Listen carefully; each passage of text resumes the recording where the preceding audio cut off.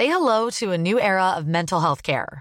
Cerebral is here to help you achieve your mental wellness goals with professional therapy and medication management support. 100% online. You'll experience the all-new Cerebral Way, an innovative approach to mental wellness designed around you. You'll get a personalized treatment plan from a therapist, prescriber, or both in a safe and judgment-free space. Your Cerebral therapist or prescriber will outline a customized plan with clear milestones along the way, so you can get to feeling your best. With Cerebral, you're not alone in your mental health journey. We're here to empower you to live a fulfilling life.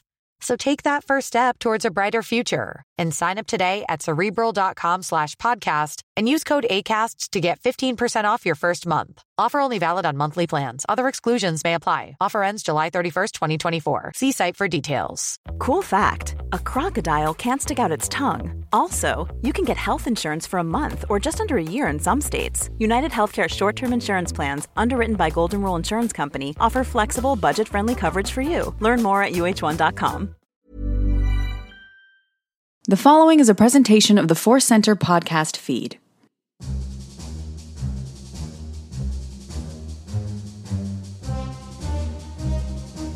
From the center of the galaxy, this is the Force Center podcast feed. I'm Ken Knapsack for another edition of Star Wars Ranked. Just me today, ranking 5 things towards a topic.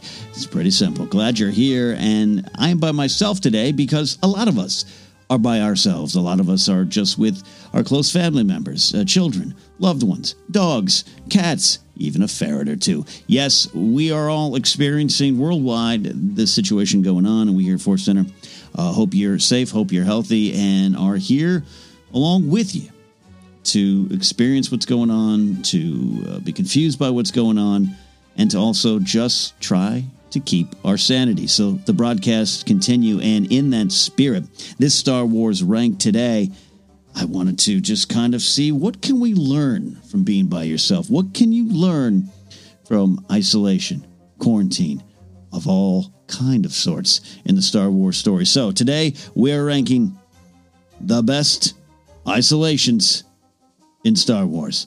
Now, so here's the thing.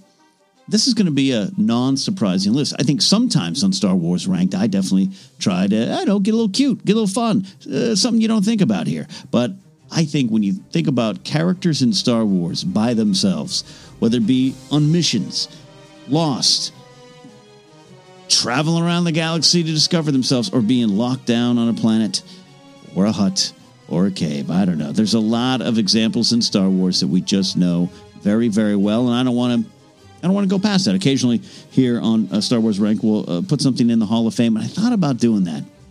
But I'm not just here to rank the characters in isolation in Star Wars. I'm here because since we're all kind of going through the situation, especially here in the States right now, especially where I am in Los Angeles County, we're on a, I'll say a pretty stringent lockdown at times with a little too much wiggle room that people are abusing. But it could get, we could get more. It could get loose, and we still might need to be in lockdown. I don't know. We're going to eventually, though, emerge from it.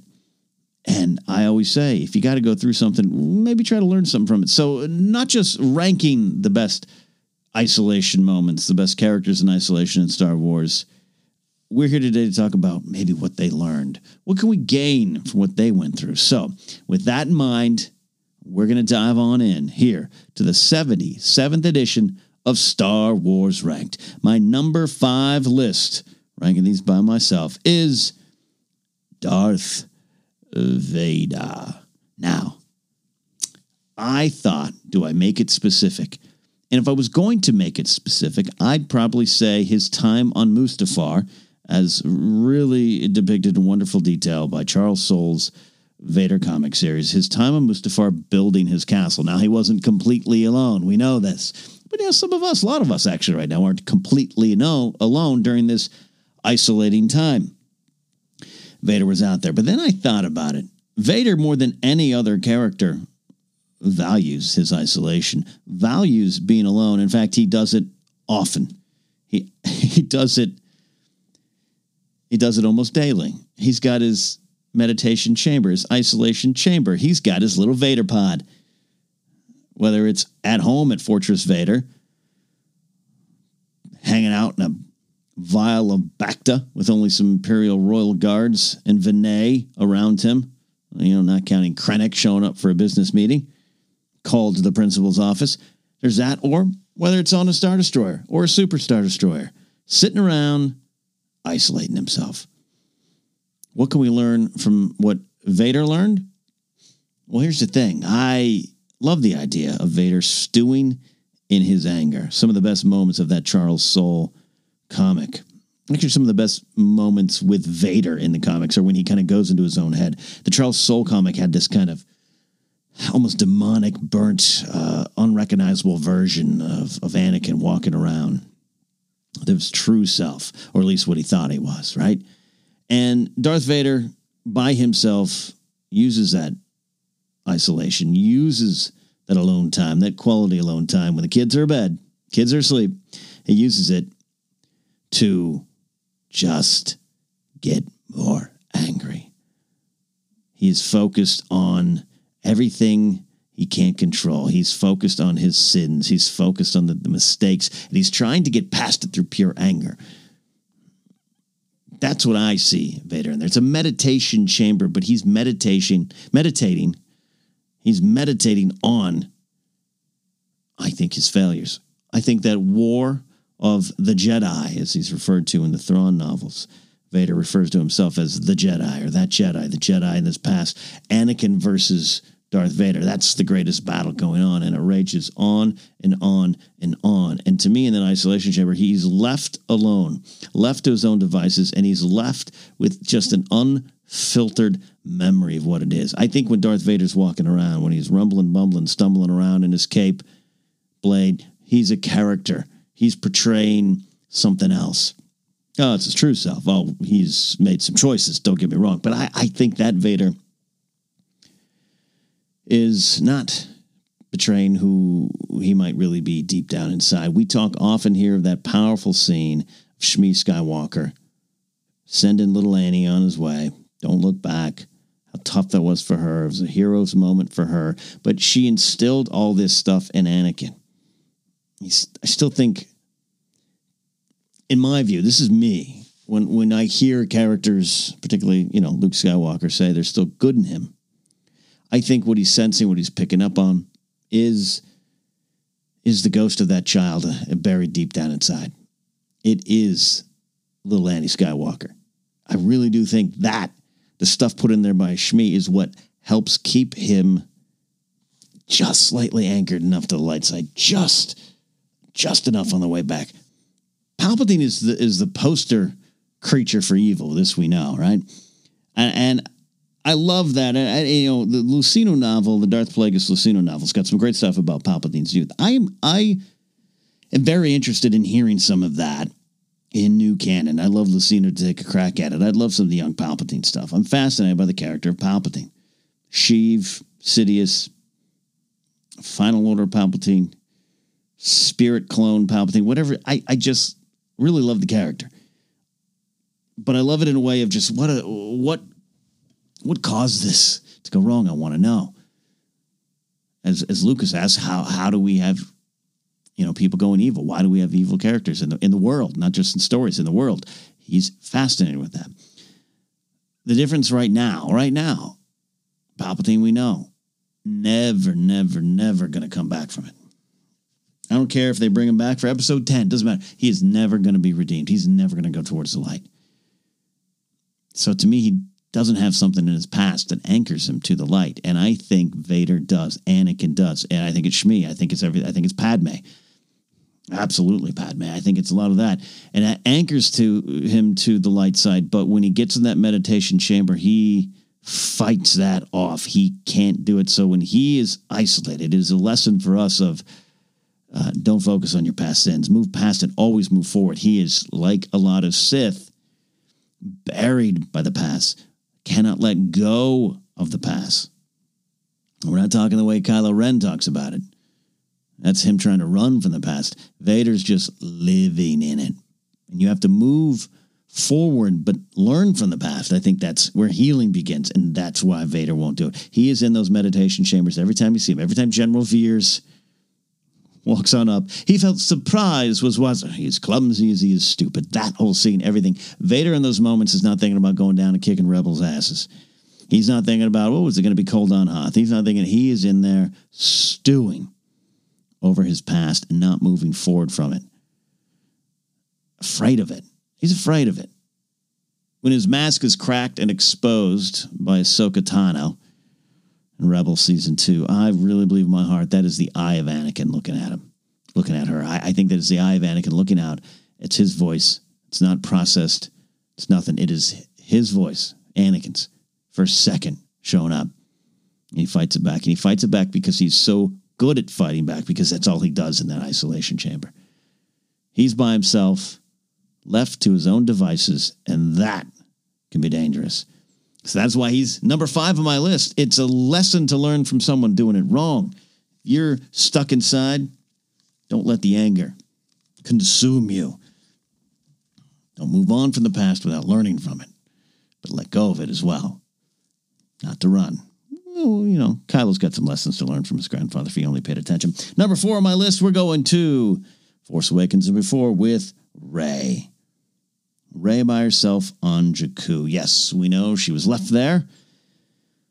Unkar Plutt had some sort of custody on her for a while, with her for a while, and I don't think that lasted too long, though. The Kylo Ren comic did show that, it's about 6 years before the story. There might have been something there. But as I think she got of age, ready to take on the world by herself, I think she probably bolted out on her own. I don't think Unkar Plutt kicked her loose. I think she was like, I'm out of here. I'm moving to that sweet AT-AT over there across the hill. I'll come back for the portions. And I think that's also why, she probably did some work for him. She's probably really good at scavenging, right? He probably was taking a big cut. She's part of the team. Unkar Plutt Enterprises. And she moved past from that. That's what I think. That's right. I do think of a lot of Unkar Plutt headcanon backstories. I do. That's mean. She probably repaired some ships, worked on some ships. She's got a lot of skills. And that's one of the things I'm fascinated by with Rey's isolation. It's an isolation that she's not even aware in a classic sense, right? She knows she's been left there. She knows she's got some kind of family out there, right? They've got to return. She's feeling that. So she knows she's alone, but she doesn't want to leave it either. I really believe the Rey we meet in Force Awakens, even with the daydreams, even with putting on the helmet, the Tearfun Yellow Ace helmet, and just kind of dreaming about taking on the galaxy, which she'll eventually do. She doesn't want to leave. Everything about her life, the routine, the scratches on the wall, is just to document her being in her own cage, being in that isolation. But it is during these times that, this is not good times for her. I don't think we meet Rey as a character who's happy. I think she can survive on her own. The making of the bread, that little plant, that little flower that she's got, those are little rays, no pun intended, of sunshine in her life, which is why I love the moments we see later on, especially Last Jedi, her reaching out, touching the rain, Force Awakens, looking out at Takodana. And I even think the Aki-Aki Festival of the Ancestors in Rise of Skywalker is one of the best moments. And they designed that whole sequence really about the idea of we need to show Rey fun, joy, love, kinship, support, celebration, and also a reason to fight for the galaxy. This is the face. She's been alone most of her time. Since leaving, she's been going. So I love that even a couple years later, and 5 years into the story for us, in real time, Rey is still getting to experience base level joy and just looking at it with such awe. It's so beautifully played in Rise of Skywalker, but I believe that begins back in her isolation, in her self-quarantine on Jakku. It's a bad time for her. And even though she doesn't necessarily want to get out of it, but she does want to get out of it. We know that. She wants her parents or her family to return. And even if they never leave, even if they all move into the AT-AT, she'll be free of that isolation, I think, in her mind, free of that life. She'll be connected. She'll be part of a family. She'll be part of the story in her head. But it's a bad time. And I think the lesson learned from this is, I always say, be here now. Be in the situation now. Look for ways to improve from it. We're all kind of locked away. We're locked inside. Some of us are losing work. I have family members losing work. I've lost some work. We're struggling. We're a little scared. We're nervous. It's dark times. But now you're alone with yourself. You're alone with those close to you. How can you use that time to better yourself? And also, more importantly, as I think what Rey learns later on, a lot of what she takes out into the galaxy, who she is, skills she has, technical skills, flying skills, fighting skills, her sense of empathy. One of the first things we see, she wants to ditch BB-8. She wants to leave him behind. She can't. And it's not even at Unkar Plutt's 60 portions offer moment that she decides that. She decides that pretty early on when she, number one, cuts him free, fights for him, but also fixes an antenna. I think that fixing the antenna moment is the biggest example of the empathy, the compassion that is inside Rey. And that fuels her. I think it's one of those things. Why, when you see her go to Tatooine, which, by the way, I think is just I think it's a surface level moment that they put in there to just end the entire saga where it started in 77. Not even in the story, really. I mean, obviously we get a lot of Tatooine and Phantom Menace, but you know what I mean? Like it's just a decision. It's a filmmaking decision. But I think there's a lot of great depth to that moment, especially in the novel. We read what it means. She's sensing all the Skywalkers there, right? Anakin, Luke, and their memories. It's in her face. I know some people, bluntly, I'll say, have just been upset with the idea of why would you send Rey home? Why would you send Rey home or off to a desert planet by herself where she started? How could you do that to that character? She wants to be around her friends. She earned this. She wanted to go forward. I think I may be off base. And if you have a real personal connection to why you don't like that moment, that's fine. I'm not here to take that away from you. But the looks on Rey's face all through that sequence, it's one of purpose and hope.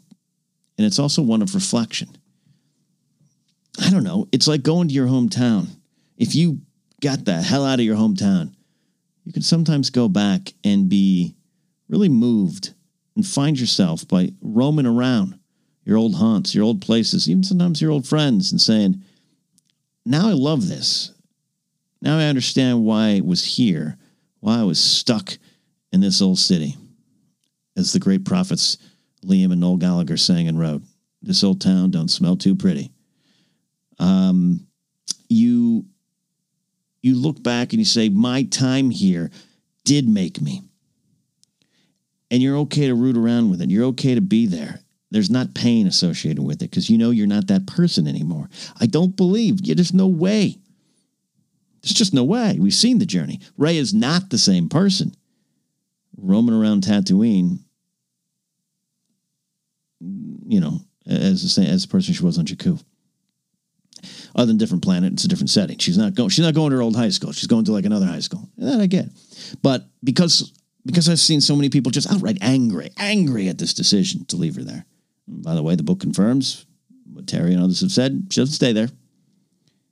She's swinging by. Hope, peace, purpose.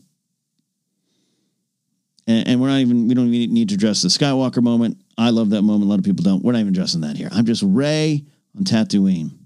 To me, it is her going back to where she began spiritually and going, I didn't want to be there. I wanted out. I wanted it to change. But now I know everything I am sprung out of what I learned there, what I felt there. And I'm confirming for myself I am not that person. I'm past it. And there's no pain associated with being alone on a desert planet for a little bit. By the way, I got my pal BB-8 here. Someone who was a symbol of my steps out of Jakku. Kind of began when he rolled into my life. So that's where I think, and that's why I go to the Force Awakens moments with Rey. I think a lot of people agree.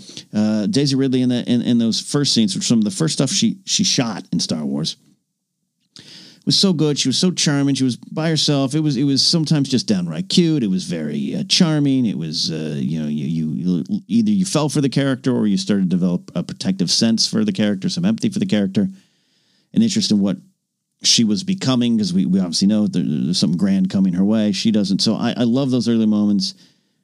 but to me, connects to what we saw.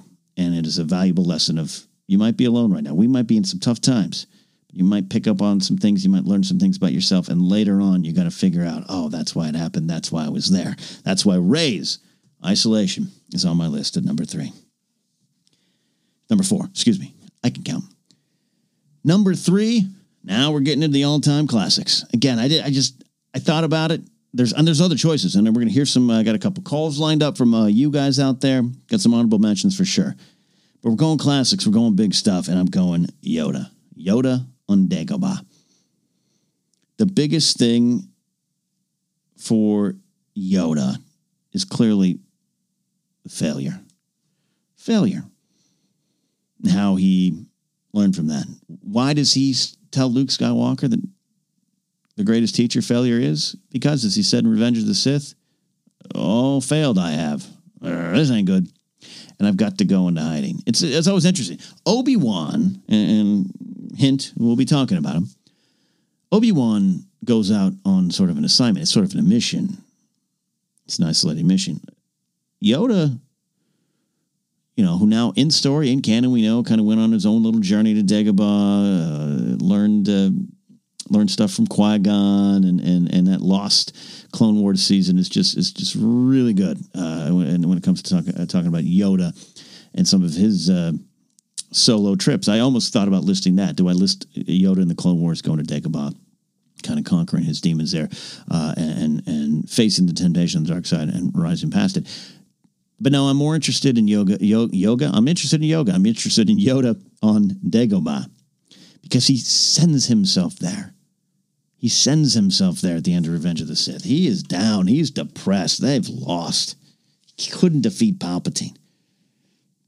Couldn't do it. So he sends himself there to a planet he knows. This is what I love when you lay out all the beats of the story now that we have this whole saga, and that includes Clone Wars and Rebels and the comics and the books. And I know some of you don't watch or read all those things. That's fine. But these moments are all here for you. I mean, I think they're independent. I don't think you need to read from a certain point of view, which is the great story of Yoda on Dagobah by himself. And I don't think you have to be overly familiar with the Clone Wars. You can just watch the movies for what they are and get Yoda's story. But I love now that we got the sense that he just kind of went out to Dagobah. He just kind of knows. By the way, R2 was there. I still think now R2's playing along and really pissed off at Yoda's hijinks when they first meet up again in Empire Strikes Back. Because I really do believe R2's like, what the hell are you doing, man? It's me. I brought the kid. Why are you playing games? Oh, it's a lesson. Okay. Well, now I'm out in the rain. Thanks, jerk Yoda. That's what I think's going through R2's head. That's a different conversation, different show. R2's greatest hits. Yoda sends himself there. So why? He's got to stew on this failure. Got to stew on how could the Jedi Order fail? How could the great Yoda fail? And I wouldn't say Yoda's a cocky, arrogant guy, but there's got to be a sense of, I'm pretty confident I can do this, right? We didn't. I didn't. We didn't. And now we got to pay for that. And what do we have to learn? And I think that's what Yoda spends most of his time doing. He's got to learn to retrust himself and perhaps retrust others. I am fascinated with the introduction of the idea in the From a Certain Point of View book with the great story about Yoda there. Fascinated with the idea that he believed Leia was the chosen one, that Leia should be the one that goes forward. And he'd love to train her because he can sense it. He can feel it. Luke is too much like his father. Leia's probably much more like her mother and much more capable of doing what is needed. Skill-wise, Luke's pretty damn powerful. I think Yoda even knows that. Leia probably is too. But the focus was elsewhere. Her upbringing was different. And that added factor intrigued Yoda. So I love that Yoda gets into a little bit of an argument with Ghost Obi-Wan. I love that Obi-Wan appears to him kind of suggesting like, hey, man, it's time. The kid's ready. It's his time up to bat. And Yoda doesn't want it. He ends up relenting. He ends up relenting to Obi-Wan, someone once beneath him in the pecking order of the Jedi Order. And to me shows that he he probably had to learn to trust again, learn to trust others, learn to trust maybe even in the Force. The Force will be with you always. I'm sure Yoda felt that. I'm sure he said that thousands of times in his long, long life. And the one time he went to really put it all on the line, he was defeated by Palpatine. He failed. The Force failed. So Yoda in his isolation is learning to trust again, learning to reconnect to the things he believed in, the core things, and therefore his greater purpose. I think that story, which is intriguing, and there's some talk that from a certain point of view, the novel is, I treat it as canon. There's definitely some weird things in there that aren't my favorite. I don't need to dwell on them. They're just fun little side adventures. Nothing that's going to change things dramatically of the things I like. Nothing knocks anything else over in Star Wars. But the things I love, the reasons I love them is because they do such a great job of building other parts of the story in Star Wars up, or recontextualizing scenes that I've grown up with. I've talked often. I wrote about it in my book, Why We Love Star Wars, the essay, the short story Eclipse by Madeline Rue, which is the final moments of Breha and Bail Organa. It's tear-inducing. It's haunting. And I always think of it when I watch New Hope now. That's what the best stories, the better stories in from a certain point of view do that. And now it's Yoda. Now it's Yoda. It fuels his decision in Empire to kind of say there is another. And I love, the camera cuts away. No, there is another. I in my mind now, the story goes, and Obi-Wan probably says, Ghost Obi-Wan says, yeah, Leia, yeah, you're probably right. I totally overlooked her. My fault. My bad. Yeah, we need Leia. We definitely need Leia. Luke's got to get to Leia. Like, I love that thought now. And I love, to me, a lot of that came out of, just came out of Yoda having to trust in the Force again, and trust that this was the way.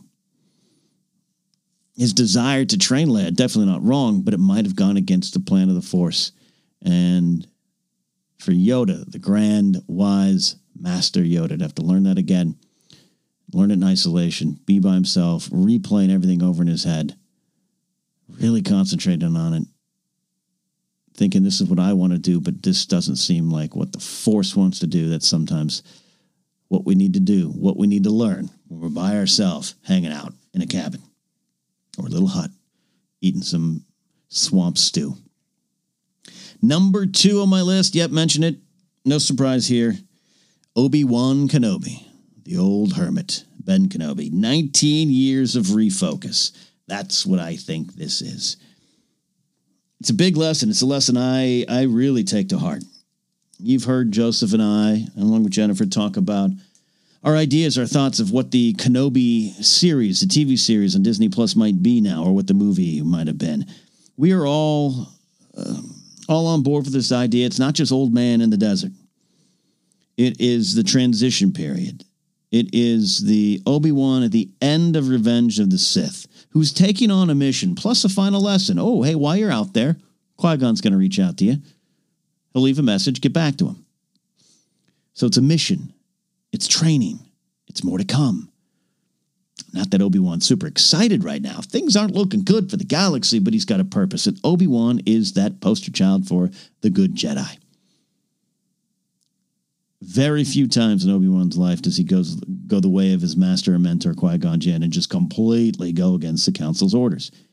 The biggest one that pops to mind is Duchess Satine going off to save her. And there's other little moments. He pushes the envelope, but unlike Qui-Gon, unlike Quinlan Vos, unlike Dooku back in his day, Sifo Dyas, all those Jedi that we love, who are not gray Jedi, they are Jedi that think outside of the bounds of the Jedi Council and the High Council. So that's what Obi-Wan is. We know this. So at the end of Revenge of the Sith, I don't know, there could be a little bit of adrenaline, a little denial of the whole situation. Yep. I'll go out. I'll watch them from Tatooine. I'll take the kid out there. You know, Beru and Owen. We can talk. We'll be okay, right? I'm sure they'll be all right. They'll hang out with me every once in a while. Some good drinking to be had locally. I'll head out there. It's a mission. got to do my mission. And I'm fascinated along the way, this idea that for 19 years, Obi-Wan Kenobi, much like Yoda, had to deal with the failure. How did this happen? How did we're the good guys. I'm Obi-Wan Kenobi. I do everything right. We lost and we failed, and then I failed Anakin. I left him burning. Maybe I should have killed him. Maybe I should never have confronted him. Maybe I should have just grabbed Padme, 3PO, and headed to safety. Maybe she'd still be alive. To me, Obi-Wan Kenobi spends that first half of his time in the desert doing his mission, because he's good with missions. I'm Obi-Wan Kenobi. Let's worry about the mission. He's doing his mission, protect the kid. He's the future. Now, he believes, as we know, he believes Anakin's the chosen one. But by the time we really meet up with him, he believes it's Luke, which is pretty interesting to me because George Lucas will tell you, there's another thing I wrote about, George Lucas will tell you it's Anakin. It's Anakin. I tended to be Anakin. It's Anakin from the start. I think that's true because George scribbled down on those notepads years before we saw any of this. So I believe George in that sense. George sometimes seems, depending on when you catch him, has a selective memory of what he planned. That tracks for me. But it's hard to believe that especially if you're a original trilogy kid. I'm talking raised with that. Before the prequels. Maybe even before the special editions. When the conversations weren't as thorough out in the public. It was just you and your friends on the playground trying to figure out what was going on in Star Wars. Luke's the chosen one to us growing up. And it's a child of destiny right there. He's plucked the sword out of the sea, sword of destiny, hero's blade. He goes and saves the day. None of that happens unless he goes to save. And it's as you get older, as the story grows on, as the prequels come along, books, novels, legends or otherwise, doesn't matter. It starts to really kind of change that story. It does make sense that it's Anakin Skywalker. I believe technically the chosen one is Anakin Skywalker, but I love that Obi-Wan Kenobi, even as late as Star Wars Rebels, believes it's Luke. Has to believe it's Luke. And how does he get to that point? That's the story I hope we get in the Kenobi series. That's the story I believe we were going to get in the movies. Obi-Wan Kenobi is sitting there in that hut, sensing, I think Anakin's still roaming around there. I should have killed him. I should have done better. I failed. I've got to go end it. I've got to complete that mission. I got to complete the mission statement of the Jedi. I'm not the chosen one, but he was, and he failed us. So I've got to go do that. I've got to refocus. And then he fails at doing that. And that is why I believe, until we're told other in some real good canon material, I believe Obi-Wan fails to do that. And whether or not he goes and confronts Darth Vader one last time, I believe there's more than enough room in the story to do that. Yep, I'm one of those people that kind of grew up thinking the Death Star and New Hope, that sequence is the first time old Ben and Darth, his good pal Darth, met up together. But it doesn't line up. Does not line up with the Return of the Jedi dialogue. Obi-Wan once thought as you did. Unless he's referring to stuff in Revenge of the Sith, maybe.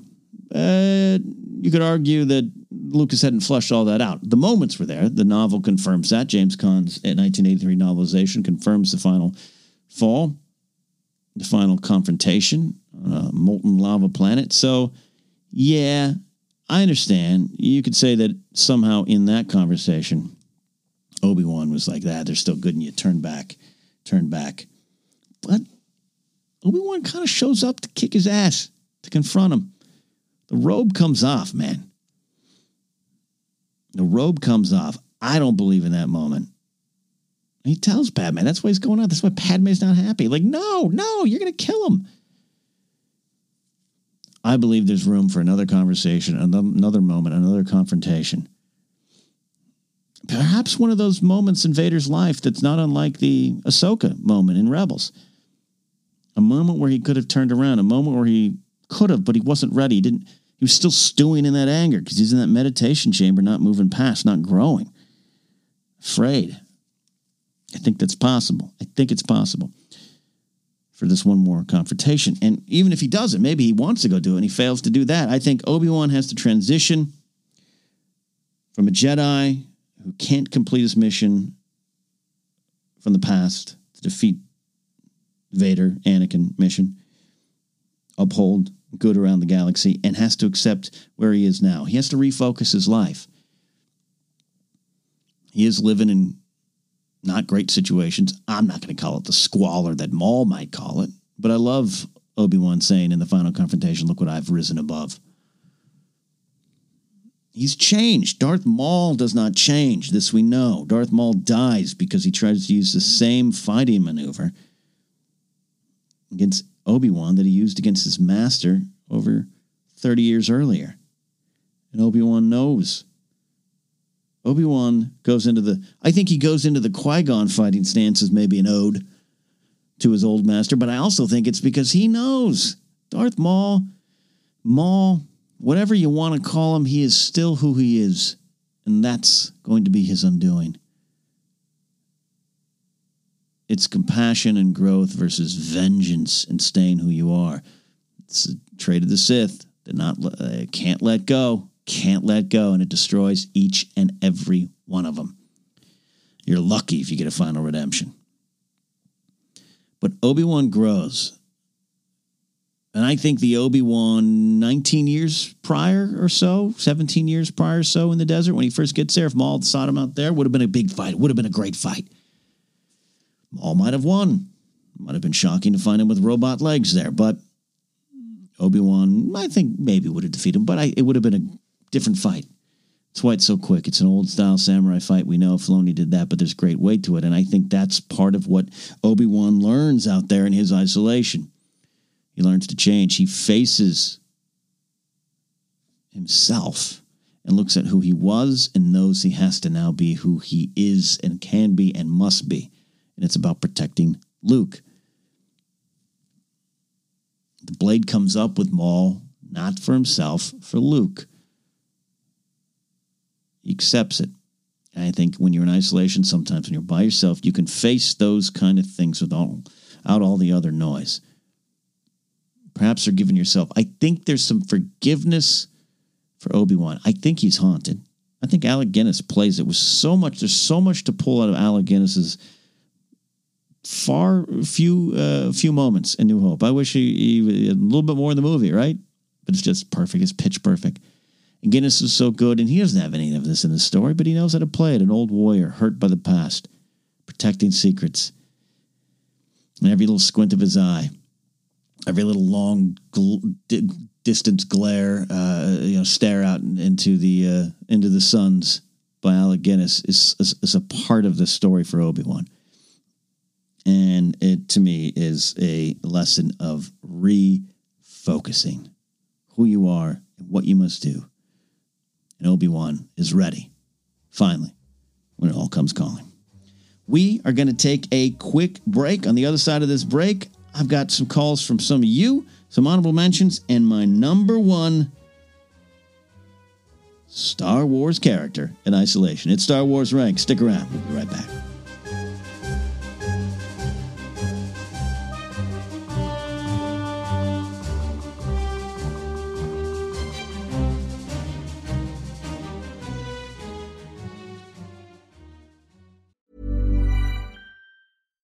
Here's a cool fact. A crocodile can't stick out its tongue. Another cool fact, you can get short-term health insurance for a month or just under a year in some states. United Healthcare short-term insurance plans are designed for people who are between jobs, coming off their parents' plan, or turning a side hustle into a full-time gig. Underwritten by Golden Rule Insurance Company, they offer flexible, budget-friendly coverage with access to a nationwide network of doctors and hospitals. Get more cool facts about United Healthcare short-term plans at uh1.com. Say hello to a new era of mental health care. Cerebral is here to help you achieve your mental wellness goals with professional therapy and medication management support. 100% online. You'll experience the all-new Cerebral Way, an innovative approach to mental wellness designed around you. You'll get a personalized treatment plan from a therapist, prescriber, or both in a safe and judgment-free space. Your Cerebral therapist or prescriber will outline a customized plan with clear milestones along the way, so you can get to feeling your best. With Cerebral, you're not alone in your mental health journey. We're here to empower you to live a fulfilling life. So take that first step towards a brighter future and sign up today at Cerebral.com/podcast and use code ACAST to get 15% off your first month. Offer only valid on monthly plans. Other exclusions may apply. Offer ends July 31st, 2024. See site for details. Flexibility is great. That's why there's yoga. Flexibility for your insurance coverage is great too. That's why there's United Healthcare Insurance Plans. Underwritten by Golden Rule Insurance Company, United Healthcare Insurance Plans offer flexible, budget-friendly coverage for medical, vision, dental, and more. One of these plans may be right for you if you're, say, between jobs, coming off your parents' plan, turning a side hustle into a full hustle, or even missed open enrollment. Want more flexibility? Find out more about United Healthcare Insurance Plans at uh1.com.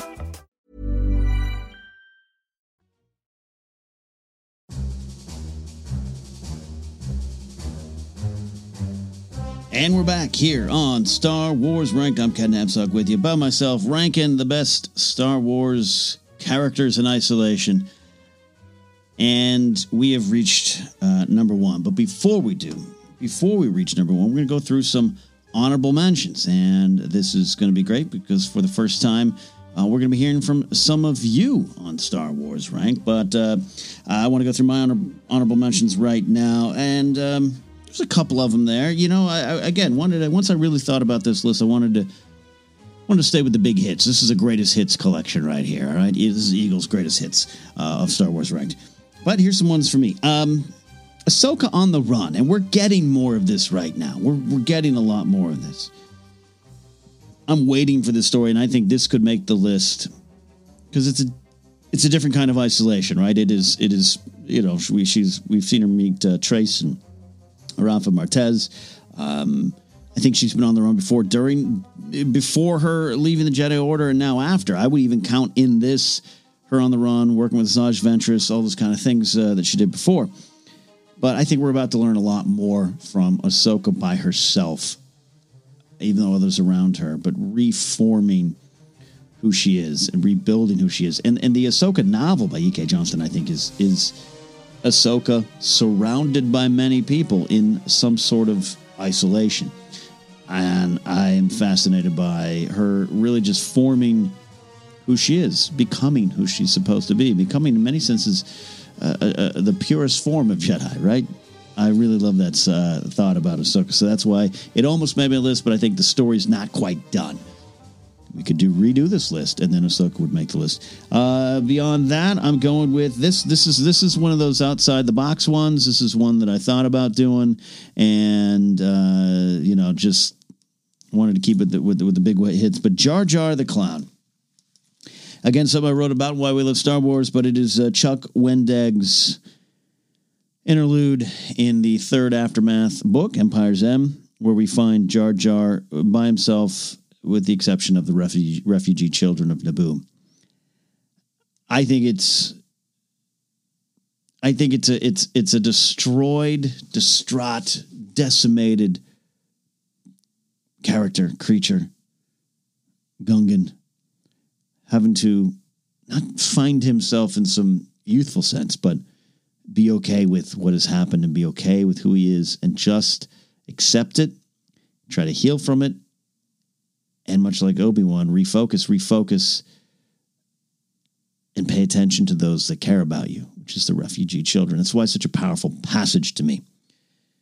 But it is Jar Jar literally left alone. It's Jar Jar with no one around him.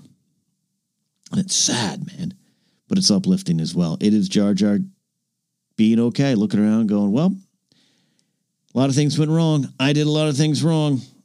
Everyone's ditched me. Some of them even think I helped the Sith. Some of them think I'm a Sith Lord. I'm by myself. And I've got to be okay with that because I have a purpose. And it's these refugee children who need me. It's very meta commentary, as we know. And it's wonderful. So I almost put it there. Instead, it's a good honorable mention. The third one I wanted to talk about is Jedi Kirak Infila. He is from the Vader comic. the early issues when Vader goes off and has to get his blade and get his crystal, bleed the blade. And Jedi Infila is the one who has taken that Barash vow, which, remember, at the time, this is leading up to Last Jedi, but we started to get a sense, we had come out of Force Awakens, Luke's on a hill. Why is Luke on a hill? We all want to know, why is Luke on a hill? And this comic comes out, and this Jedi, post-Fall of the Jedi, post-Order 66, is off on a faraway planet, up in a faraway temple by himself, taking this Barash vow, which is a sort of penance. Like, you've done something wrong, you cut yourself off from the Force, but you're still a Jedi. You still got your blade. You still got your badge and gun, but you're not actively participating because of something you did. So that made perfect sense. Like, oh, is this what's going on with Luke?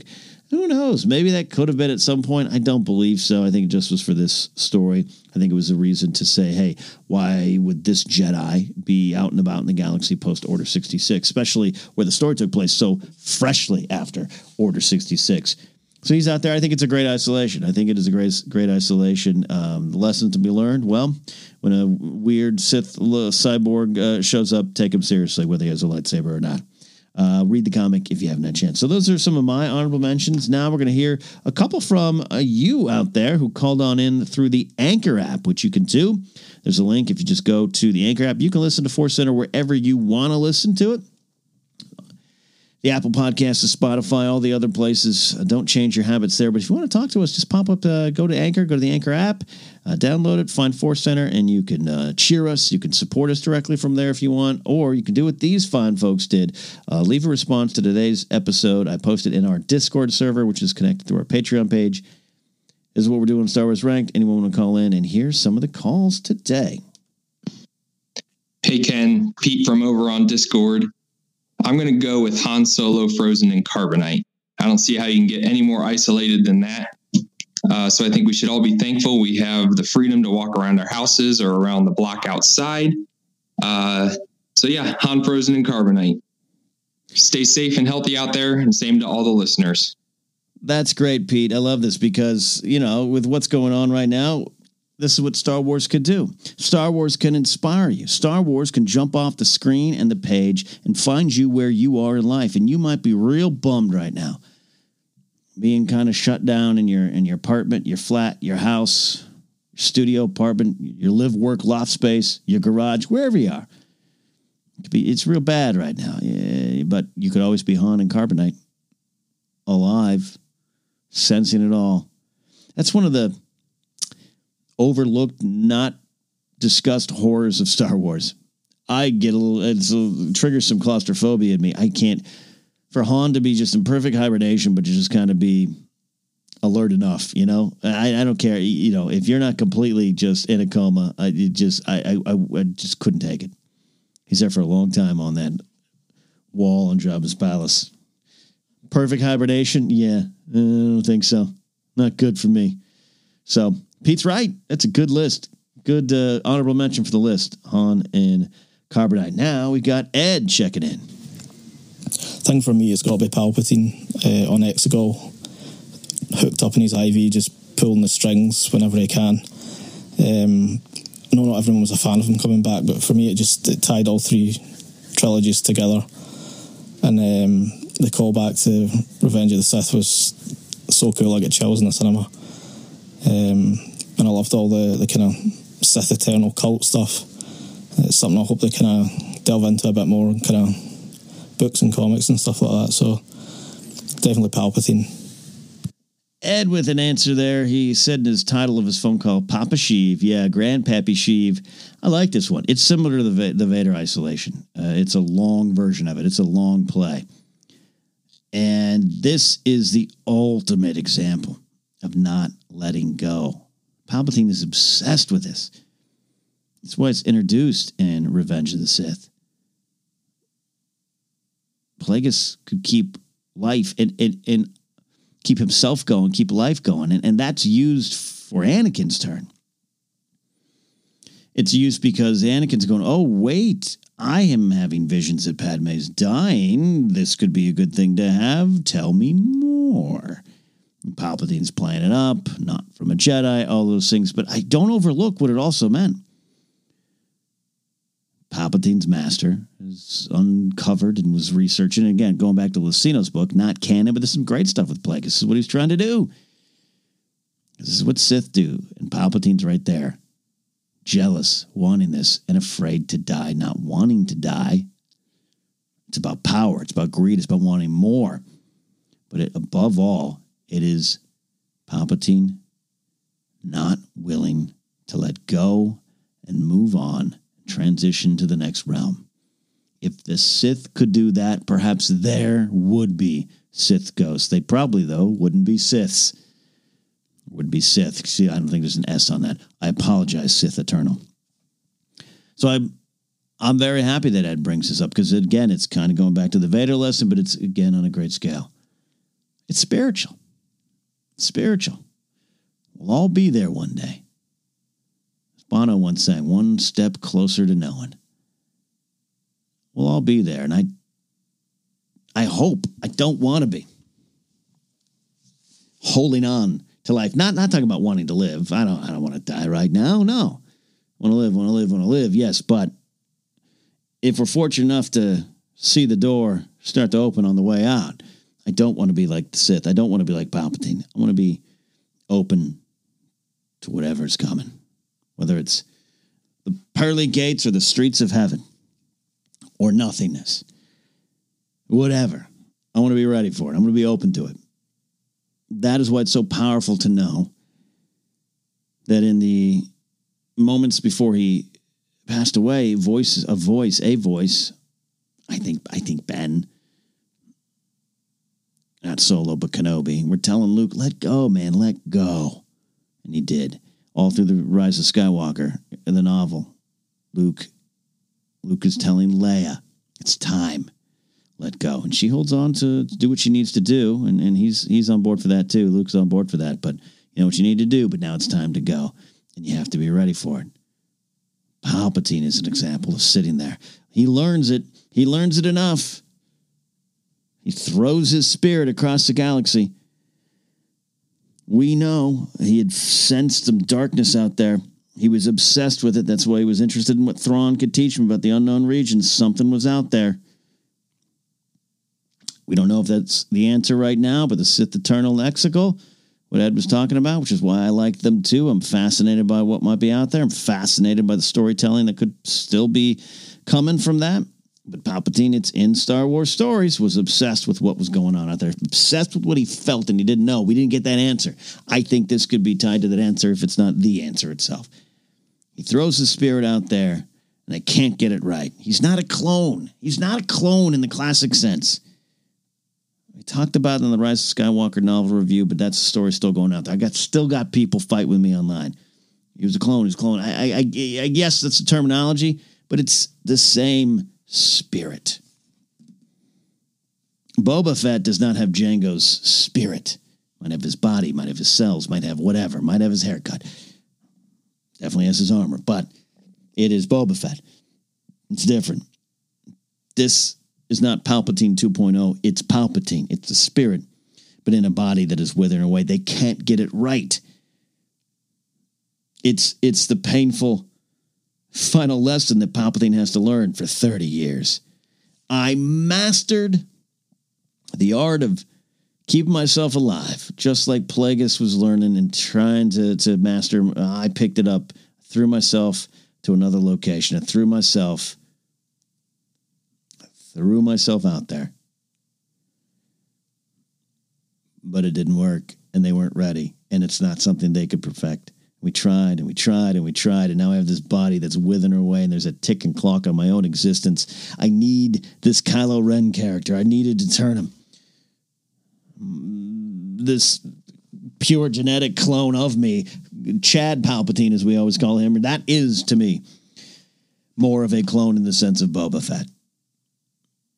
Don't get held up on the idea of, well, is that Rey's father or it's just also her grandfather in another form? It's like Boba Fett. If Boba Fett had a kid right now, you would say, well, that's also Jango's kid. You'd say it's Boba Fett, right? That to me is Chad Palpatine. But it's not working, and Palpatine needs Rey. He needs Rey. He's not just offering her the throne Take a candy, welcome to Granddad's house, take the throne, I'll be here for advice. He's not Tywin Lannister saying, I'll help you be a better empress. He wants her. He wants her body. He wanted Kylo's. He wanted whatever he could get, but hers better than Kylo's. More pure, probably more in line. Might have been his end game all along once it started. And that's why I think it's so powerful that Rey chooses to fight that. That Rey chooses to kind of be nobody. And it's his final defeat. And it all comes from that 30 years of isolation, 30 years by himself, stewing in anger, and not letting go. Not growing, not being ready for what's next. Yeah, the Sith do have cool weapons and cloaks, but I don't know. I don't know if I want to join their ranks. Which means it's time for my number one Star Wars character in isolation. It is Luke Skywalker. Luke Skywalker on Ahch-To. So much has been said about this here. And a lot of the themes we've heard about here. He is stewing in a little bit of self-loathing. He's stewing in his failure. I think a little bit of anger. And I think definitely in fear, as he says himself. And this, to me, there's so much to be said about Luke Skywalker in isolation. But this, to me, is one of those moments of Star Wars calling out to us, too, in many different ways. One of the things that's, I don't know, not talked about as much with Luke in isolation, Luke on the island, and where we find him at the end of Force Awakens. It's something I'd said, I'm not a great prognosticator of Star Wars moments, but there was something early on when we kind of started to, following Force Awakens. He's on the island. Last Jedi starting to promotional materials coming out. I don't remember the exact episode, but it was on Jedi Council where I just said, I just think Luke's so out there upset. I think everyone after the fall of the Empire and the end of Return of the Jedi, I think everyone's asking stuff from him. Everyone wants a piece of Luke Skywalker. And I think at some point he just got fed up and frustrated. And I do think there's some of that there, not necessarily expressly stated and written in a movie or in a book or a comic even. But I think there's some lesson there for us of what we do and what we expect of those we deem heroes. And that Luke is beat up by it. And that makes his failure. That makes his failure with Ben that much more powerful, that much more cutting and biting into Luke. Because he knows it probably wasn't fair. He knows it probably wasn't fair for him to be the one holding all the galaxy together. But it didn't matter. He couldn't. You had to keep going on. And then when he messes up, he really... It isn't just... He's letting down the galaxy. It's not he's letting down himself. He's letting down Han and Leia and Chewie and Lando. That's bad enough. Letting down the New Republic government. Letting down whatever Leia's starting. If he even knows... If he even cares about the Resistance at that point, I don't know. He is letting down the galaxy because it is a galactic level mistake. He lost Ben. He almost killed him, and he struck out in anger and damn it, why did I do that? And that's got to crush down on him. That's got to just implode, fall apart like a cave, like it's the end of Last Crusade. And the Grail has passed the seal. Luke Skywalker has passed the seal, and it's all crumbling down around him. And so he goes. And so I think it's one of the things in real life. The amount of hope, not trust. The amount of hope and the pressure we put on those in our lives who we consider heroes. I'm talking big levels, small levels. Not making excuses for a celebrity doing a dumb thing or saying a dumb thing, but those in your life. Allowing them to be human. I think one of the most important parts in life and growing up is when if you're fortunate enough to have your parents in your life on any level there, and maybe you have some problems with them even. Maybe it's even more powerful in that situation where you can finally look at your parents as adults. They're still your parents, but you're able to look at them, and that to me allows for a little bit more forgiveness of anything that you feel they might have done wrong to you, And I think that's a little bit of what Luke's going through. I can't be who you want to be because I'll fail. I could mess up.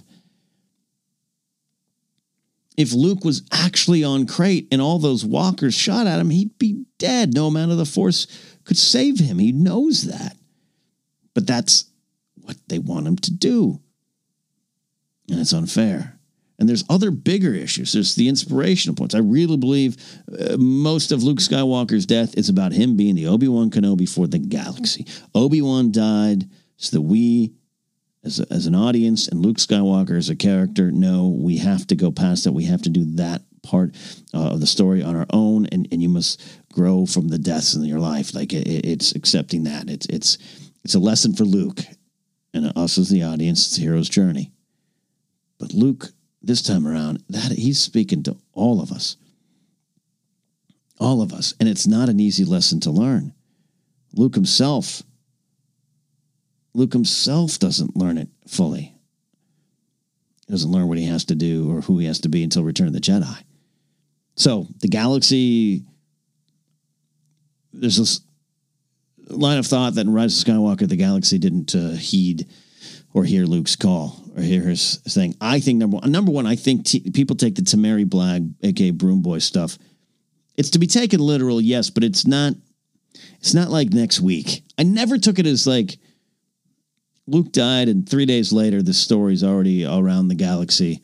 And it's at on Cantonica, and now here in Canto Bight, the stable kids are already learning it 3 days later, and let's go join the Resistance. I don't think it necessarily is meant to be that literal. It was meant to be the bigger picture. Luke is the legend that we all thought he was. He'll remain so, but he did so in his way. Luke showing up on Crate and being blown off the planet by walkers would serve no great purpose. It wouldn't let the Resistance get out. It wouldn't. It would be something else. Well, don't get involved. You'll be blown off the salt planet there. So yeah, should there have been a moment in Rise of Skywalker of someone saying for Luke? Yeah, I guess, but it's baked into the story. It's baked into the story. That's what Poe's talking about with Zori Bliss. They want to fight. The people want to fight. They've heard the tale of Luke Skywalker, and they want to fight, but they're afraid. They're afraid. We've got to lead them through that. That's my burden now. And hopefully those people don't put that much pressure on Poe, because look, he fails. He feels it. That's part of the lesson of Luke in isolation. It's a lesson for us. Power's in our hands. And these people are here to help them, but at some point we have to surpass them. We need to surpass them. That's what Yoda tells him, right? And it's hard as a mentor. Maybe Luke doesn't want to face that too. Maybe part of Luke does want to go take his laser sword and face down the First Order. But he knows he can't. And then therefore that's not fair to them. I think he learns a lot of that. I think in that isolation, he's angry. He's very angry. I think there's this self-loathing, there's fear, and that turns to anger. We get it. We heard you, Yoda. But there is a lot of, damn it, I messed up with Ben Solo. But I think there's anger. And when, in Jason Fry's Last Jedi novelization, when the Force reaches out to him and gives him the message plain and simple, you've got to get involved. I don't care, Luke. You've got to get involved. You'll find the right way to get involved. But you've got to get involved, because if you didn't get involved before, this is what happened. Biggs dies, but a lot differently than he does now. Not for a great cause. You don't even hear about it. That princess that you see, she dies. You know, like, that's what happens if you don't get involved. So Luke has to face that. Luke has to battle that. But then when Rey comes back, he's pissed off because here we go again. I have to go do it all. I got to teach you all a lesson. I got to get involved, though. The Force has told me to get involved, but I got to figure out how. These are all things going on, which is why we can go on and on and on. But Luke Skywalker's time in isolation is fascinating to me. It's part of my favorite Star Wars storytelling. Some of my favorite. So that is my list. Vader, his many times in isolation, almost daily. Rey on Jakku, Yoda on Dagobah, Obi-Wan on Tatooine, Luke Skywalker on Ahch-To. I hope you guys enjoyed me rambling, your calls. Thank you to Ed. Thank you to Pete for calling on in. We'll be doing that from time and time again here on Star Wars Ranked and other Star Wars shows. Look for more stuff soon on YouTube. Got stuff going on Patreon. This very show, Star Wars Ranked, going to get some new theme music from our good friend Tony Thaxton. He's working on that now, and that is made possible by those who support us on Patreon at patreon.com/Force Center. You want a t-shirt? Go to tpublic.com/user/Force Center and follow us on Instagram, follow us on YouTube. We are at Force Center Pod on Twitter, like our Facebook page. Follow me at Ken Napzok. Go to kennapzok.com. If you want to pick up my book, Why We Love Star Wars, go to anywhere you want to buy a book. Amazon, IndieBound, Target.com, other places. When you can leave your house for essential things like buying Star Wars books, you can find them at bookstores as well. And if they're not there, ask, and that will get them there as well. You can also order them directly through my website and get a signed copy personally sent out to you from me. And there is an audiobook. So if you'd like to use our free audiobook gift to you from Audible, do so. Go to audibletrial.com/Force Center and you can choose Why We Love Star Wars, read by me, or you can get a great book like The Rise of Skywalker novelization by Ray Carson, The Last Jedi novelization by Jason Fry. If you've never taken your time to dive into that one, do so. I think that prologue, which is the Force calling to Luke, is worth the price of admission there. So do that. We are out of here. I appreciate you all hanging out with me so much. Stay safe. Stay inside until it's time to go. We'll see you next time. Star Wars has been ranked.